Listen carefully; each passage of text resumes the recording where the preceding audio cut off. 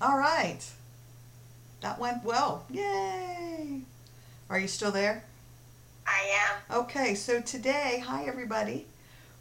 I am Skyping with my beautiful newfound friend, Paulette Tomasson, and she is coming at us from Vancouver, British Columbia in Canada, which is so cool. I just think it's awesome. And I tell everybody about the way we met because I think it's one of those, such a beautiful, like, synchronicity in action. Because here I am taking this huge step of one, flying, and with my panic attack history, and flying down with my sister to Orlando, and we get in this super shuttle, and they say, "Oh, we have to get one more." And I looked at my sister like, "How are we going to squeeze it? How are we going to squeeze somebody else in?" And I'm as nervous as can be. I can feel my anxiety heightening, and we are getting ready. So we pull up, and Paulette, squeezes in the back seat with me, and we had to squish in close to one another to get those seat belts in. And my sister says to me as we get on I-4 in heavy traffic, "Terry, why are your eyes closed?" And I said, "Katie, have you not been paying attention for the last 30 years? I have panic attacks on highways." And then this beautiful soul next to me says, "I'm a trauma therapist." And I thought, holy cow, universe, of all the people in the world, to sit down next to me during this moment is this amazing soul. And then when you started talking to me about, lift your left toes up and then do the dance. And so I like, that's a 1, 2, 3, 1, 2, 3 kind of dance in my head. And I thank you and I love you for that. Yeah. It's a wonderful waltz time, so we can just waltz our way through life. Yes, and I do, and I've added that to my toolbox, and I absolutely love it. And so I adore you for being in that moment, and I just think it was wonderful. It was great. So welcome. Thank you. It was delightful to meet you too, and your sister. And I just loved your sense of humor, and what I also loved was your willingness to here I was just saying, well, I'm a trauma therapist, so hey, this is what you can do to help regulate your nervous system and calm yourself down. And you did it. Yes. You didn't, oh, well, just be quiet, lady, and mind your own business. Right. Like, oh, thank you, which was, and because I was kind of hesitant, because there I was with these two people that I didn't know, and who am I? I don't have any consent, nobody said, right. Hey, I want to... Can you help me? Right. Well, and it just worked because it worked because of you. It worked because of who you are. I was just passing on information, and there you were, just so open and willing, which is just beautiful. That's what I love about you. Well, thank you. Thank you so very much. And I agree. Like, it just was one of those meant to be moments in time, and it was beautiful. So with that, and having said that, so what is it that you do? What do you title yourself? Oh gosh, I do so many things, and it's hard to say. I'm pretty much an eclectic nurse therapist. My background is in my undergrad degree is in nursing, and I have a clinical specialty in psychiatry. And then I decided to go and get my master's in counseling psych, because I could see that psychiatry was missing a whole lot as far as I was concerned. They were medicating people, and I mean, there's a place for it. However, it wasn't where my heart wanted to be in working with people. And to tell you the truth, I thought I knew a little bit more than the psychiatrist. Funny how that happens, right? My undergrad is in psychology, so yeah, I've had those moments where I'm like, oh, sometimes I think that personal connection is just helps us connect and help people so much more than all the knowledge and the books and the studying, part of it. Yeah, and she can't go there, don't talk to her about that. Well, that's her problem. So why can't we go there and explore and help her understand? Anyway, so I did that, and because people were coming to see me anyway, and so I started private practice, and then I really evolved. I was very body oriented, and I think because I've always trusted my own body, and my body talks to me, and so that was fine. And so, and then I just branched into a whole lot. I went into adult children of alcoholics and started working with family of origin, and then I got trained with Sharon Wakescheider Cruz and in the Virginia Satir model of the reconstruction and all of that. And then I did psychodrama, and then I became, so I did a lot of experiential therapy, working at on-site, and then I became an equine therapist and pulled horses into it because they're so natural, and then I did somatic experiencing, and oh my gosh, it just goes on and on and on. So what do? I'm pretty eclectic. I basically work with people to assist them in getting in touch with their own awesomeness and the awesomeness of the universe. I love it. That's so fantastic, because I'm very eclectic in all that I've learned and taught. I mean, I do EMDR therapy, which you and I had talked about in the drive in Orlando, which has been amazing in helping me on my healing journey. But I've done like Ho'oponopono, which is Hawaiian healing. Yes, I know. Yes. I've done EFT or tapping. I had an actual therapist. I mean, I've seen Nick Ortner, obviously, his videos, but I had a counselor, a therapist work with me and do some of that. And I've done the traditional therapies. And with all of my trauma history, I just gave a speech, maybe 2 weeks ago, to like 250 people, and it was on trauma, and there was Elisa Ferenz of the Ferenz Institute, and she had come in, and oh my gosh, some of the stuff that she was talking about, I'm that person that just absorbs, and I'm so willing to learn anything I can that can give me just a little bit further of a step on the healing journey. And so it's been really beautiful, and you've been a part of that as well, so thank you again. And now go ahead. Well, I just want to mention another thing that I think is really, really good for people with trauma who are doing like EMDR and somatic experiencing and somatic transformation and tapping and all of that, is body dynamics. Body dynamics is just an amazing, it looks at all character structure and the underlying like growth and development and attachment, and there's just so much. That's super cool. I've not ever heard of it before, so I will definitely put that on my research agenda. Yeah, if you find a really good body dynamics therapist, especially it started in Europe, and it's just it's phenomenal. I mean, they just look at people walking down the street, and you can tell their trauma history and when it started. And, wow, it's amazing. That's so cool. When we hang up, that's what I'm going to be doing tonight. I'll be like, body dynamics research. That's fantastic. Well, and I'm reading a lot. I do a lot of reading in two of the books on brain plasticity, and that has brought me so much hope, and I think so many people so much hope, is that I thought, these horrible traumas happened to me, and I'm going to be broken forever. I'm going to be stuck. Yeah. Right? No. Because I had these, these neuron pathways were created, and now I realize that these habitual patterns that I've created for myself, especially in avoidance behavior, that I can change those habits, and I can reroute those neuron pathways, and that the brain is plastic, and so it's exciting. It's exciting to know that it's an option to make these changes.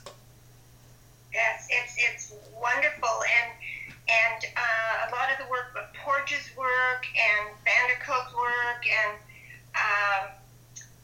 oh gosh, what's his name? I've still got elements of chemo brain, so it's hard for me to sometimes remember names. Yes, I think I put Vanderkolk, The Body Keeps the Score, was one, and then oh my gosh, and I'm doing the same thing. I'm drawing a blank, and I think he's one of the Hay House authors, Joe Dispenza. Yes. I've done 2 workshops with him, both the progressive and the advanced. He has absolutely just enhanced my life incredibly. Yes, mine too. His meditations are phenomenal. Yes, I do his meditations, and then I do the meditation with Wayne Dyer. I do that through YouTube in the morning, and I think it's a wonderful way for getting me very centered and starting my day on a positive note. So wow, I love it. A lot of it. I know. All kinds of learning. I know. I need to hop on a plane one of these days. I've heard Vancouver is absolutely beautiful, and so That's coming soon. I know. I I'm in my house. I'll be like, visit me. ding dong, hi, I'm here. It would be awesome. Don't now. It's so cold and wet. We've got 10 days of rain. Oh my gosh, how cold does it get up there? Well, it always hovers around 0 and a little bit above 0. Like today, I think it's 6 degrees, which, I mean, that's Celsius. Okay. So that's about 40 in Fahrenheit. Okay. 42 in Fahrenheit. Oh gosh. Because you freeze at 32 degrees, right? Right, so 32, it's yes. Freezing. Yes. But it's the damp cold that gets into your bones here. Right. I was going to say, you guys are warmer than us right now. We're in Cincinnati, and we are, I think today was 38 degrees, maybe 34, so it's chilly too. Yeah. Yeah, but it's a dry heat, which is our dry cold, which is different. Yes. That's really gets to me. Anyway. Right, to the bones. So, all right. So I had sent you some of my questions. So we'll run through them a little bit. Okay. So one of the things was, please tell us a little bit about. And you gave us your story and why you're passionate about this. So how did you got into this? Just because you knew through meeting with patients that there was a need. There was a need, yes, and that the underlying trauma I believe, is the basis for all of the illnesses that we have, depression and all the mental illnesses. I believe also a lot of the physical illnesses that we have are about early trauma, emotional, developmental traumas, shock traumas. There's so many, and especially in today's society where there's questioning about it. All these women come forward with all of their trauma stories. Yes. That happened to them when they were, adolescents, and, not to get into the whole politics of all of that, but, and people questioning, why didn't they come forward? I mean, how is a child going to come forward against somebody that's powerful? So that just increases, and that trauma just keeps building. And so at the basis of all, I think, is trauma. And once we heal that and help people reconnect to their genuine innocence and brilliance, I think that we will heal spontaneously. We will heal, and our brain will automatically, with a little bit of help from us, start on absolutely new pathways. Just all kinds of new pathways. I agree, and because I think, just like the universe is always trying to be in balance, I think our brains are doing the same thing. Our brain and our body, it wants balance, and so it's just when we're, I didn't tell anybody about everything that had happened to me other than the bank robberies until I was 32. So, I was 32 years old before I finally talked about, the being sexually molested and the date rape and all of those things, and I went to, like I said, this conference, and they had these squishy brains, which I'm holding up for you to see, and it says, "Ask me about my ACEs." And so the ACEs score, have you heard of that before? Where you No. So there's a you figure out what your ACEs score is, and so there's like 10 questions, and it's like, were you exposed to any sort of violence? Were you exposed to any sort of, alcoholism or drug addiction? Were you exposed? And so you run through these 10 questions, and then you give your score. And they're saying that people who score, now I'm so talking, and I don't have data in front of me, but from what I remember, like a 3 or a 4, their percentages are like in the 60s or 70% to have physical ailments, to have mental mental health disorders, to have, and it just goes up so much when you score just a few of these. And so I told my sister this morning, I said, yeah, I did my ACEs score, and I scored an 8 out of 10. And she was like, holy cow, how are we okay? I'm like, I don't know, the grace of God, I don't know. It's because we are brilliant. The reason that you are doing so well, in spite of all of the trauma that you have been impacted by, is because we are resilient and we have a drive to survive and thrive. We have that drive inside of us that can't be squelched. Yes. It can't. It takes, we have the downtown east side here in Vancouver where all of that's the congregation of drug addiction is in that area of the city. And it's, a couple of streets. It's about a 4-block area. And we call it the downtown east side. And it's so sad. But even then, you'll see them still. I drive through there every so often, and I am just amazed at the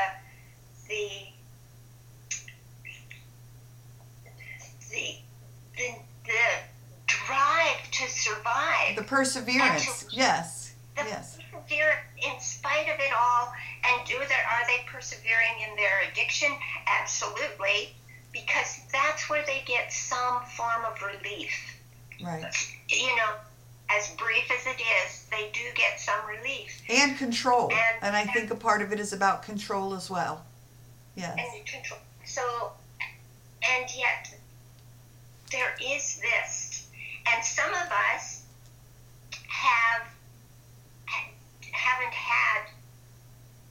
we've had more resilience and more drive than the trauma. And yes. So we can go on. And others haven't. Their trauma has been so big that their drive wasn't as big as the trauma was bigger than that. And I think that's how it is. But I think in every person there is this divine drive to become. Yes. And I could not agree more. And that's why I think, in offering hope to others, either via what you do in providing these amazing modalities, or through stories that we share, or through connecting with other people who have had similar situations, and providing that hope, that it right. sparks something in people, and it's an ignition within to fire up that thing that you just talked about, whatever that is inside, that perseverance, that drive, that holy place, whatever we want to label it. Right. And they just need that little bit of spark, that little bit of hope thrown at them, and then they can grab a hold of it, like, yes, I can do this. I can do this. That's so cool. And I agree. And I think we all need community. We all need support, because trauma will try and isolate us, and we need to connect. Trauma is about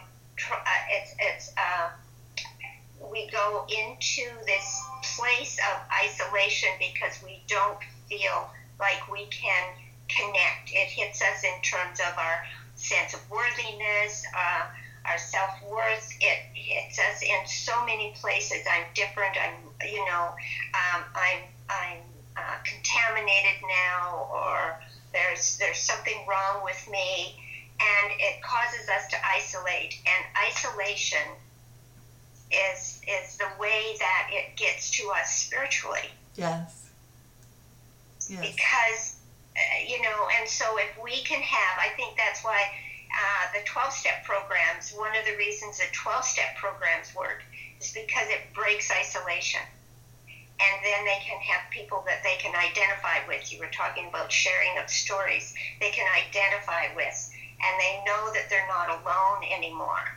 Yes. Well, Al-Anon has been huge for me in not just in dealing with an alcoholic parent and that history, but in dealing with so many. It's amazing how it trickles into so much of my other traumas, and just again being able to relate and being able to have that connection is very powerful. Very, very powerful. Yes, yeah. Ma'am. And so basically what do I do in therapy? I, number one, teach everybody how to regulate the first session that they're in my office. So I teach them how to regulate their nervous system, and then we work with their strengths and who they are, so that they develop this sense of who they are, so that they can go in and go around the trauma and take a look at the trauma and go around it, so that the trauma can get smaller and they can get bigger. Okay, that's beautiful. I love looking at it that way. That's awesome. Yes. Yeah. Yeah. Okay. So, go ahead. no, I was just going to glancing down here at at more of the questions. Okay. And seeing if there's anything more you wanted me to talk about. Yes. So, who is your message directed towards? Is it just people who experience trauma? Because you also talked about, like your work in sex addiction and in sexuality and. Yeah. Well, I think that a lot of my practice, my message is directed to everyone. But my practice, I mainly, 80% of my practice, 90% of my practice is men. And so I work with men. And it's interesting because, most of the time you think about therapy, you think about women, because we are the ones that come forward more and say, I need help, because we look inward and men look outward. And so, because they're out there, in the world. And so, you've heard about that test they did, I'm sure, where they had this puzzle that was impossible to do because there was one or two pieces missing. And they put women in to do the puzzle. And the women worked and worked and worked and worked and worked and worked and worked. And they came out saying, I don't know what's wrong with us. We can't get this puzzle to work. And they put a bunch of men in with exactly the same puzzle. And the men worked for a little bit. And then they said, stupid puzzle, doesn't work. Okay. So the women internalized it and That's took right. personal responsibility for it. And the men just said, it's broken. That's right. Okay. That's right. That is fascinating. That is fascinating. And I'm not sure if that still goes in our society today, because that was done about 20, 30 years ago. So I work with these men, and I'll tell you, I've got some of the most amazing men in my practice who are working hard to be better men, better husbands, better fathers, better friends, better bosses.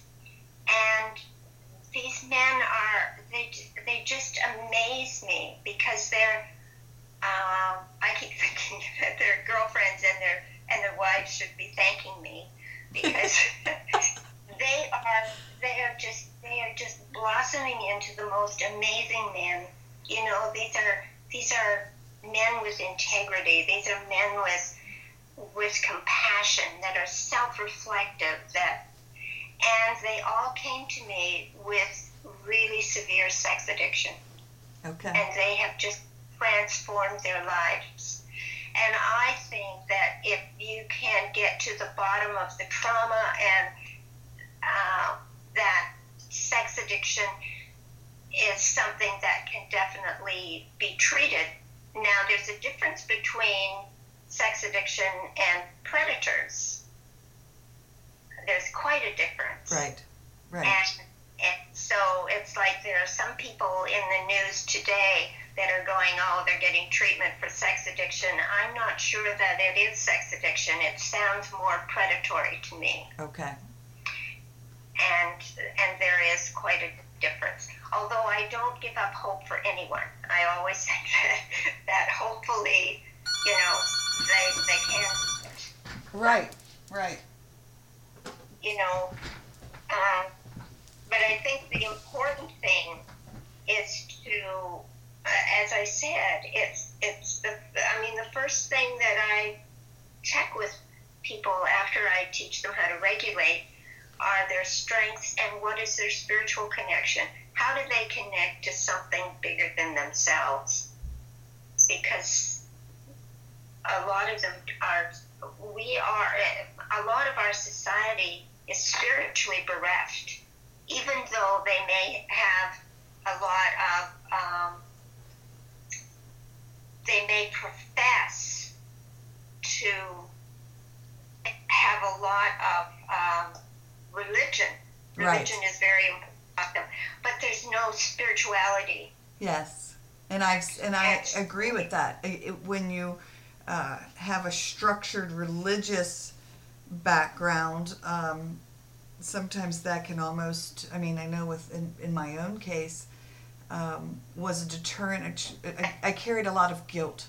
Now I'm still in my faith and practicing my faith, but on such a different level now, because now I have a connection with spirituality. Now I have a connection with God and angels and universe and energy in a very loving, compassionate way. Which was different than what I had been taught in this structured religious, and nothing against my dad. My dad was a Jesuit brother for 8 years before leaving the seminary, and so he was a theologian and very structured in, the Catholic faith on the theology part of it, and so that's what I grew up with, and so now, again, growing on a spiritual level has just made it that much better as far as my faith goes. So that's awesome. And I think that if we can take those veils and those restrictive boxes that we have been placed in, and we can break out of them and in a gentle way, so that the essence of us can come forward. I think that is the best. And I think for me, I think everyone has their own path. And for me, my path came through my body, working with my body and my nervous system, and just allowing. And so that's why the trauma that I had in my childhood, because I lived in fear. I also had an alcoholic family and who was a rager and violent, and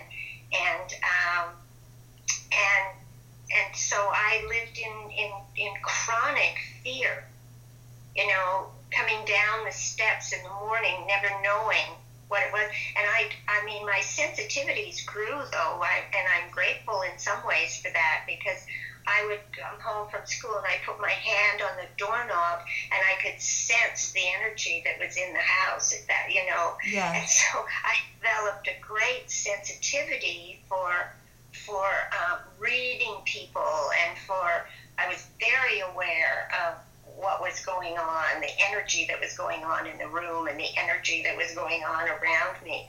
So I still am, and it's really, that part of me has really been enhanced. And so I use it a lot with my clients, because I can really sense what's happening with them. And I use my body as a tool for reading what's going on with them. And that's beautiful. And another thing I've noticed in our world, again, as we grow as a society, and people, the more we talk about this, how many more people that I have been meeting, and maybe it's just I'm drawing that to me with my energy, but how many more people are in tune with, and they're able to pick up on that energy, and they're able to connect, and kind of, I want to say, see past the bullshit sometimes. Yeah. You know what I mean? And because we all wear masks and we all have the facades, and to be able, when you get to an energy level, there is no faking that. Yeah.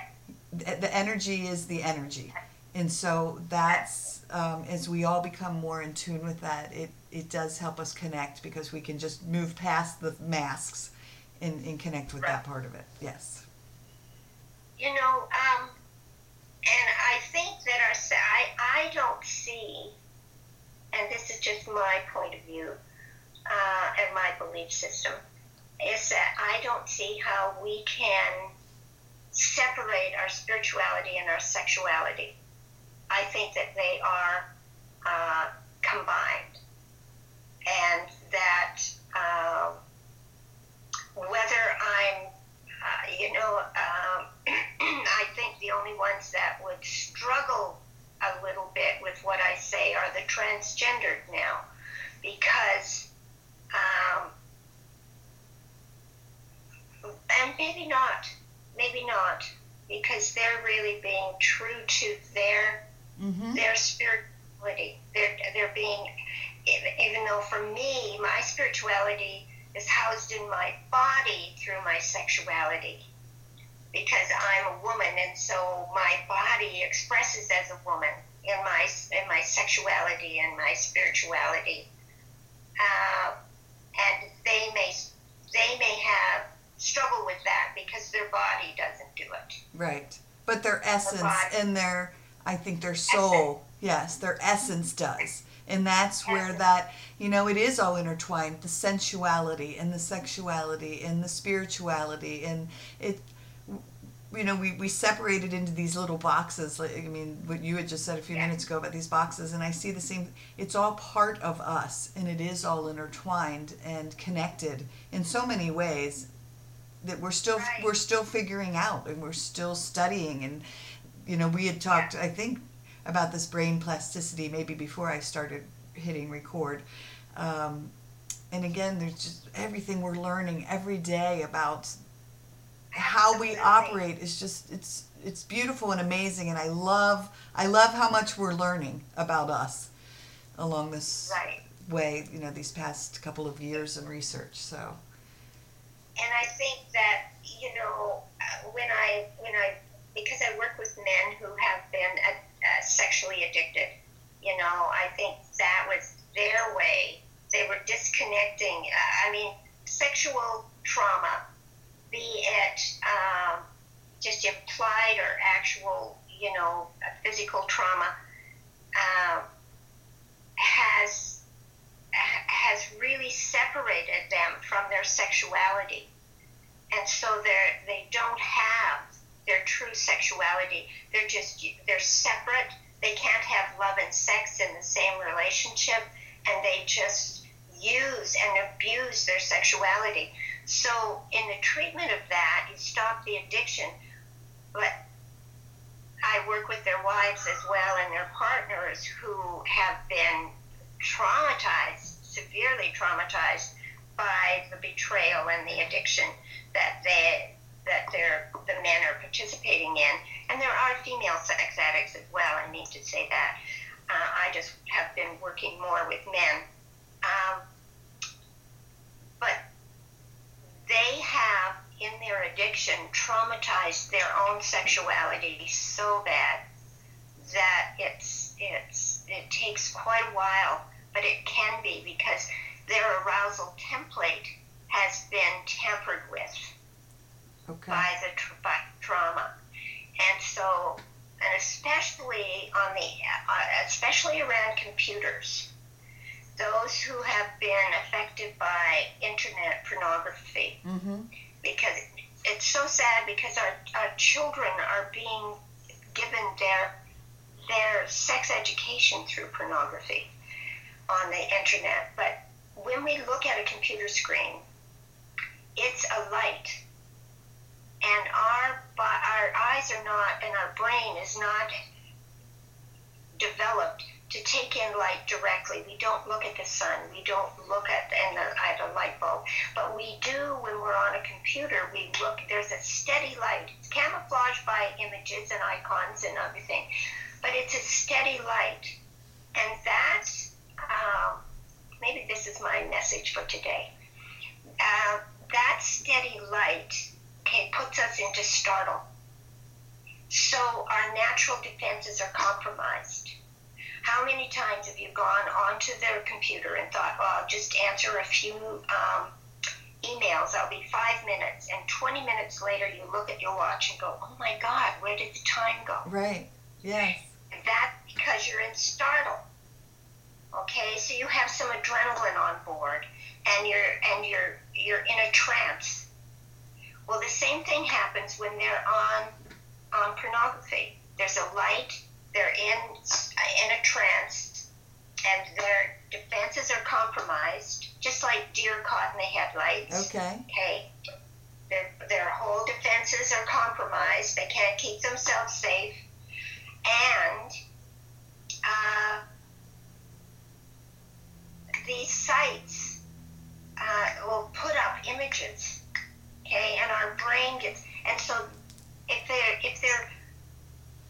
it's a couple of things. They've got adrenaline on board and they've got the androgens on board. It's a cocktail that you're not going to have in a loving relationship, okay? Okay. Because you won't be in startle as you're making love with your partner. And so that heightened, it heightens, it hits a different site in the brain. And then they have these pop-ups that come, and because they're compromised, because they can't, they don't react as fast, they can't, flick it away, click, and it's flicked away like they can if they're looking at a magazine and they're aroused and they won't be in startle, but they can look at that and go, oh. Oh.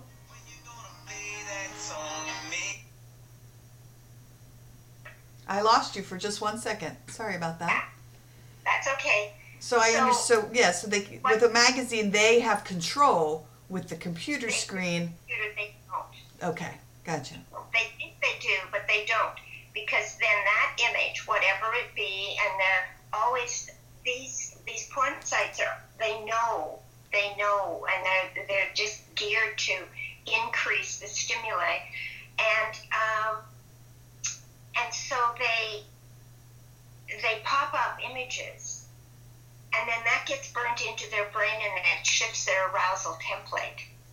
And I have had men come to my office who have never, ever been interested in adolescents or younger women or girls or boys. And then, but this has happened to them a couple of times on the sites they go to. And then they're driving down the street and they see and they find themselves getting aroused as they see an adolescent girl or boy, and that they come to me terrified, because what are they going to do? And they have to have their whole arousal template reconstructed again, because that gets burnt into their brain. Wow. And so that's the danger of the internet. So that's my message for today. Watch what your kids are really screen what your kids are watching. Get really good parental controls on all their devices because of that light. Wow. And it makes absolutely so much sense. And it just, yes. I just didn't ever, we have to read, I can never pronounce it right. It's like VIRTUS, Virtus, or I forget. But it's for education through the school, if we're going to go in and work with kids and so forth. And the past couple of articles that have come through have been on this sex slave trade that's going on, particularly in the States, and then although worldwide. And then again, the porn industry and how they're targeting children and targeting young adults, as well as not just for viewers, but they're getting these children into it. And so to read this stuff, you just think, oh my gosh, it's just crazy to me, and it's heartbreaking. It is. It's very heartbreaking. And so, I mean, I was involved in Canada, we have a national series called The Passionate Eye, and it's all first-rate documentaries. And I was involved in a documentary on the dark side of the net. And what I was involved with, first one was about predators trolling kids on the internet, and it was very scary. Then mine was on sex addiction and porn addiction, and it was called O.com. And very well done. And then the last one, I forget what she did, but this wonderful producer that does these incredible documentaries. And it was really, really scary, and I talked about it then. I don't hear a lot about it, and yet I know that the brain research, I'm going to get in touch with some of them, but they haven't really stressed that enough. They have not stressed enough about the whole thing about the light, because it does produce a cocktail. It does produce, I mean, Hugh Hefner could not, I mean, as much as Hugh was revolutionizing the whole sexual scene, and everybody thought, oh, what a great prowess of sexuality was, and he would go to bed with these three, bunnies that he had, but he could not orgasm with a woman. Wow. He would have to get out of bed and go and sit in front of pornography in order to do it. That's how much pornography affected him, and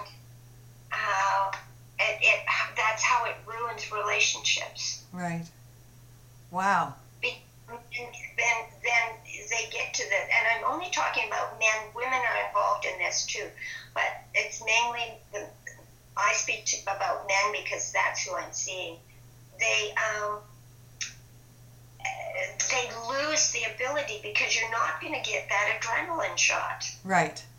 Which is that's exactly what stuck out to me when you were talking. Is it's that little surge of that extra little kick of excitement, that it's the chemical surge.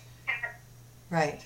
And because also in a healthy relationship, you have the androgens, which are the sex ones, and the vasopressins, which are the bonding ones. So you have a different combination. It's a more lasting and it's a more fulfilling combination, but it doesn't have that buzz of the adrenaline that the porn does. Wow, that's fascinating. Yeah. So, and it traumatizes because it does. I mean, every time those kind of different images come up, and it traumatizes their sexuality. It traumatizes the arousal template. I mean, we all have an arousal template, and thank God that we have different ones, because otherwise we'd all be after the same person. Right. But I mean, it's a violation, is what it is. It is. It's just being violated. I recently had somebody make a fake debit card, and you tried to use it in Atlanta, but I caught it after they got some gas and went to a cafe. But to me, it was such a violation of, my bank stopped everything from happening, so there was really no issues. But I felt so violated even by that little tiny thing. So again, it's that same sort of somebody's coming into your brain without your permission. Yes. Wow. It is violation, yeah. Fascinating. And so it's, and then there's that whole dark side of the web, where it's not the World Wide Web, it's the other areas of the web where they share, and what they're doing now around sharing child pornography and what you were talking about. I mean, that is just a horrific Yeah, I just see heard about that. what's Isn't it going. called? Isn't it called the dark web? Is I think what Yeah, it's called. And yeah, I just heard about that maybe a month or two ago, and I thought, oh my goodness gracious, scary. yeah, Right. yeah. Well, we are at 45 minutes. I could talk to you for, another 3 hours. So we'll have to schedule you again to come back on and do this. Is there anything else that you wanted our listeners to? I mean, I love everything that you've said, and it's been amazing having you here with me. But didn't know if there's Oh, anything else in particular that you wanted to touch on in these last few minutes. well, I guess just getting up. I want them to know that sexuality can be just the most wonderful and fulfilling part of their lives, and that the addiction and the part that I've been talking about is just it's what's been thrown at it, and the internet has just caused it to explode. Um, but to really look at just really treating themselves well, I think. Oh, there's so much. There's a thing that I think is so important is that people learn to keep themselves safe, uh, physically, emotionally, spiritually, intellectually. Uh, really keep ourselves safe, and in that way, our self-worth grows. And as our self-worth grows, then we come into our true identity, and then life can be wonderful. Right. Yes. And as I It's about talked to you keeping. a little bit beforehand, before we recorded, that there was such a shift when I finally became comfortable with who I was Yeah, and embraced that part of myself, and just in such a happier, people will say to me, you just radiate happiness, you radiate joy, and that's part of it, is in being able to finally say, this is who I am, take it or leave it. I love who I am, and there you go. and I think it's so beautiful when we get to that place of being able to do that, and just being able to really embrace without all the, oh, I should have or I shouldn't have, and uh, just to celebrate, because each one of us is a celebration. Each one of us has our own little note to play in the symphony, and if we don't play it, then the symphony of the universe doesn't get to be played. Right. That's beautiful. What a great way to look at that. Is, yes, our notes would be missing. Our portion of I the know music. this. Can Yes. you imagine if you went to Handel's Messiah and notes were missing? Right. Right. It wouldn't work. So if we don't come into our own and love the note that we are playing in this symphony, Oh, I oh, love that. That's fantastic. That could be a book in and of itself. I mean, how beautiful.